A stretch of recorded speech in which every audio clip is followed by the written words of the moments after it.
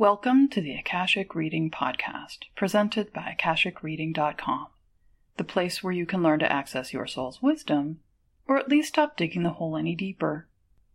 I'm your host, Terry Uktana, and today we'll delve into the winding way of seeking for your spiritual path and how to co-create it. There are as many paths in this life as there are people.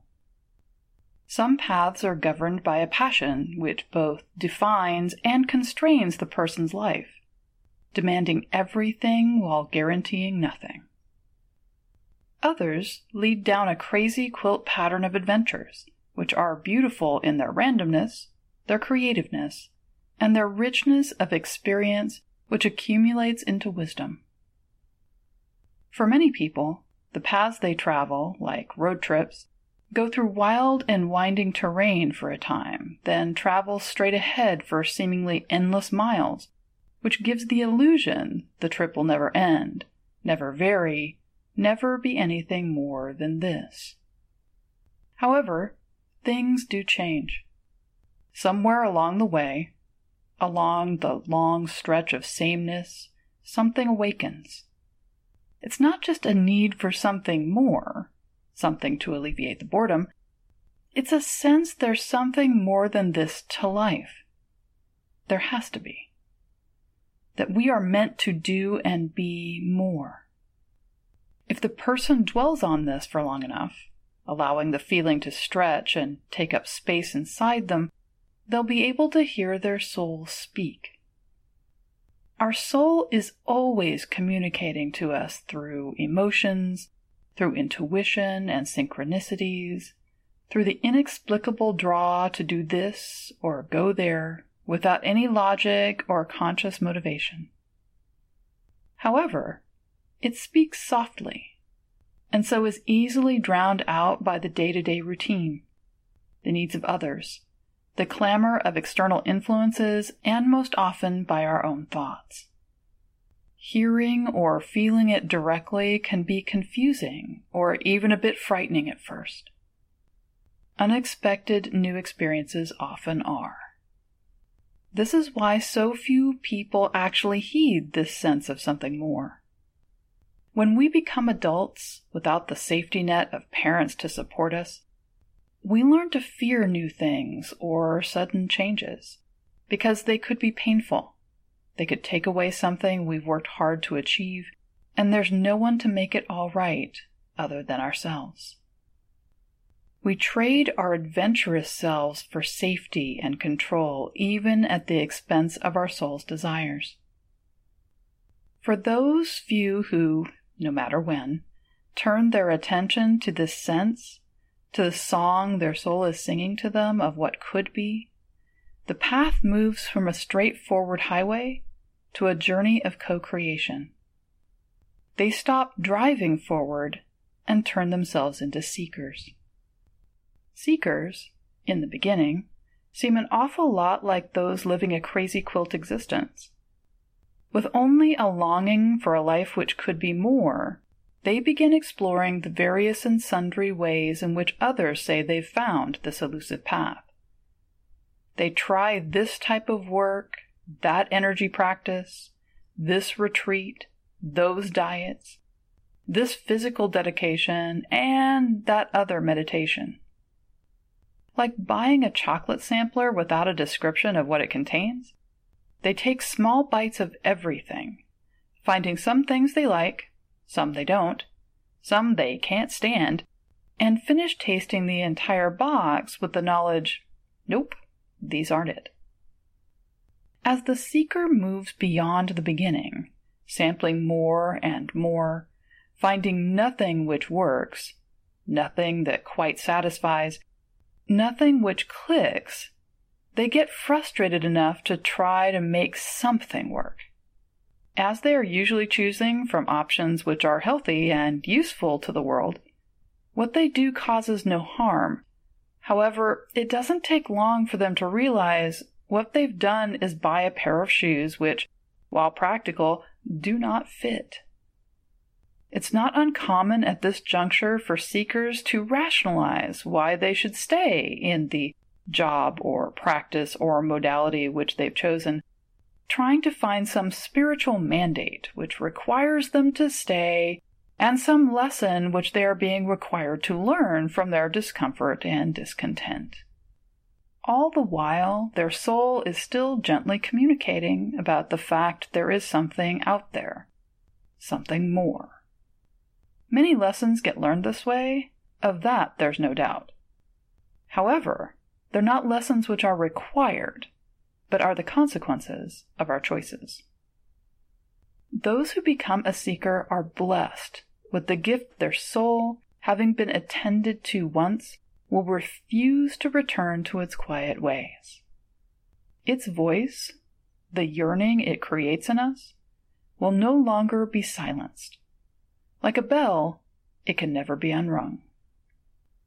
It's at this point of deep frustration where the path begins in earnest for the seeker. Frustration, like fire, burns away the extraneous.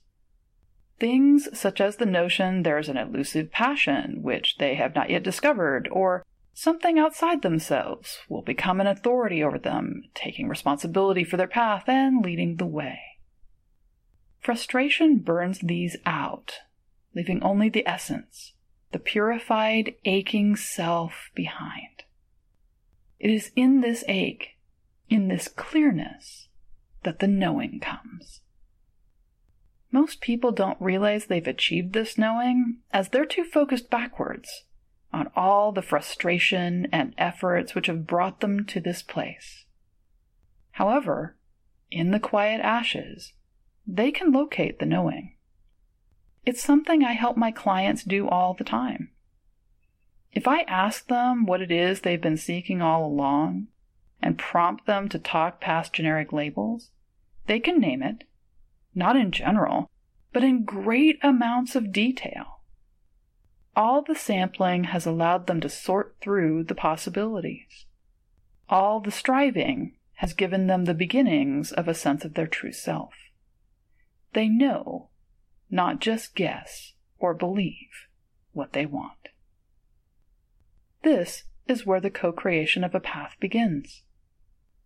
Unlike the straight and narrow, where we follow what's been laid before us, or the passion path, which dictates what we will become and how we will become it, in essence making us into the path which passion follows, the seeker's path is like that of the artist, simultaneously making and being made. The knowing points in a direction, but gives no guidance as to how the goal is to be achieved. It's up to the seeker to have learned from their sampling and frustration not to look for prepackaged answers, logical next steps, or others' experiences as a guide, but instead to address the world around them in a new way, to see around them the raw materials from which to create the next step towards their goal. What is most difficult for seekers is to unlearn what they have spent a lifetime learning, which is to understand something or decide something with the mind, then feel their way through the doing of it, evaluating the results, and then using the mind to choose or decide what is to be done next. In seeking, it's the soul intelligence which should choose what is to be done, the feelings which should evaluate the results, and the mind used in between to help us successfully accomplish what it is we've chosen. This allows us to feel the rightness in each step along the way, that each is good in its own right, deserving of our presence and attention, and removes the drive to succeed, achieve, and arrive at a destination in order to feel fulfilled or validated. It's not uncommon for any seeker to arrive at steps which seem like detours or disruptions, even backsliding. In co-creating a path with the world, we are called to heal what has been injured, challenged to confront our fears, and to expand our sense of self in order to allow new aspects of ourselves to grow and unfold. These moments seem to stop our forward motion, take us into feelings or behaviors which we thought long since done, or transport us to places and experiences we had no idea existed, nor that we needed. Like Alice falling down a rabbit hole, we can find ourselves in a world which is familiar and yet completely new. And in so doing, discover we too have changed. We have become more. Which, of course, leads us to realize there's more ahead of us. And so the dance continues. The seeker creating their path and being created in return. What most find is eventually they become the goal, which their spiritual knowing was pointing towards. This doesn't stop them from continuing to co-create the next step on their path, which is a blessing for all the rest of us, as well as them. To get a sense of what this process entails, I've created a meditation video entitled The Tour. I'll place a link to this in the podcast description. The journey is a passage from Ancestors of Avalon by Diana Paxson, and the footage is of Mary Hill Stonehenge in Goldendale, Washington. The hero is a priestess who has dedicated her life to a prescribed path, and yet is reminded time and again how she doesn't fit with its needs and strictures. Her mind sets herself a task to achieve, but the road to achieving it takes her somewhere completely different, and in so doing cracks her identity, her knowingness, wide open. She is then confronted with answers she was seeking, but also a new understanding of the world and of herself, which opens doors. Nothing indicates to her what door to choose, however. The next move is hers. Places such as Mary Hill Stonehenge are conduits for Akashic energy. For those who work with the Akashics, I highly recommend visiting to get a feel for Akasha residing outside of your personal physical form. It can also be enlightening and eye-opening to do Akashic meditations while on the premises. Just make sure you ground before you start, and you're sufficiently in your body to drive home safely after. And that's all the time we have this week. Next week, we'll look at an Akashic tool, the problem-solving box, which you can use to help you co-create your best life. If you're interested in knowing more, check out my website, akashicreading.com. And if you're enjoying this podcast, please take a minute to show it some love on iTunes. Your comments are also appreciated. Thanks. Bye.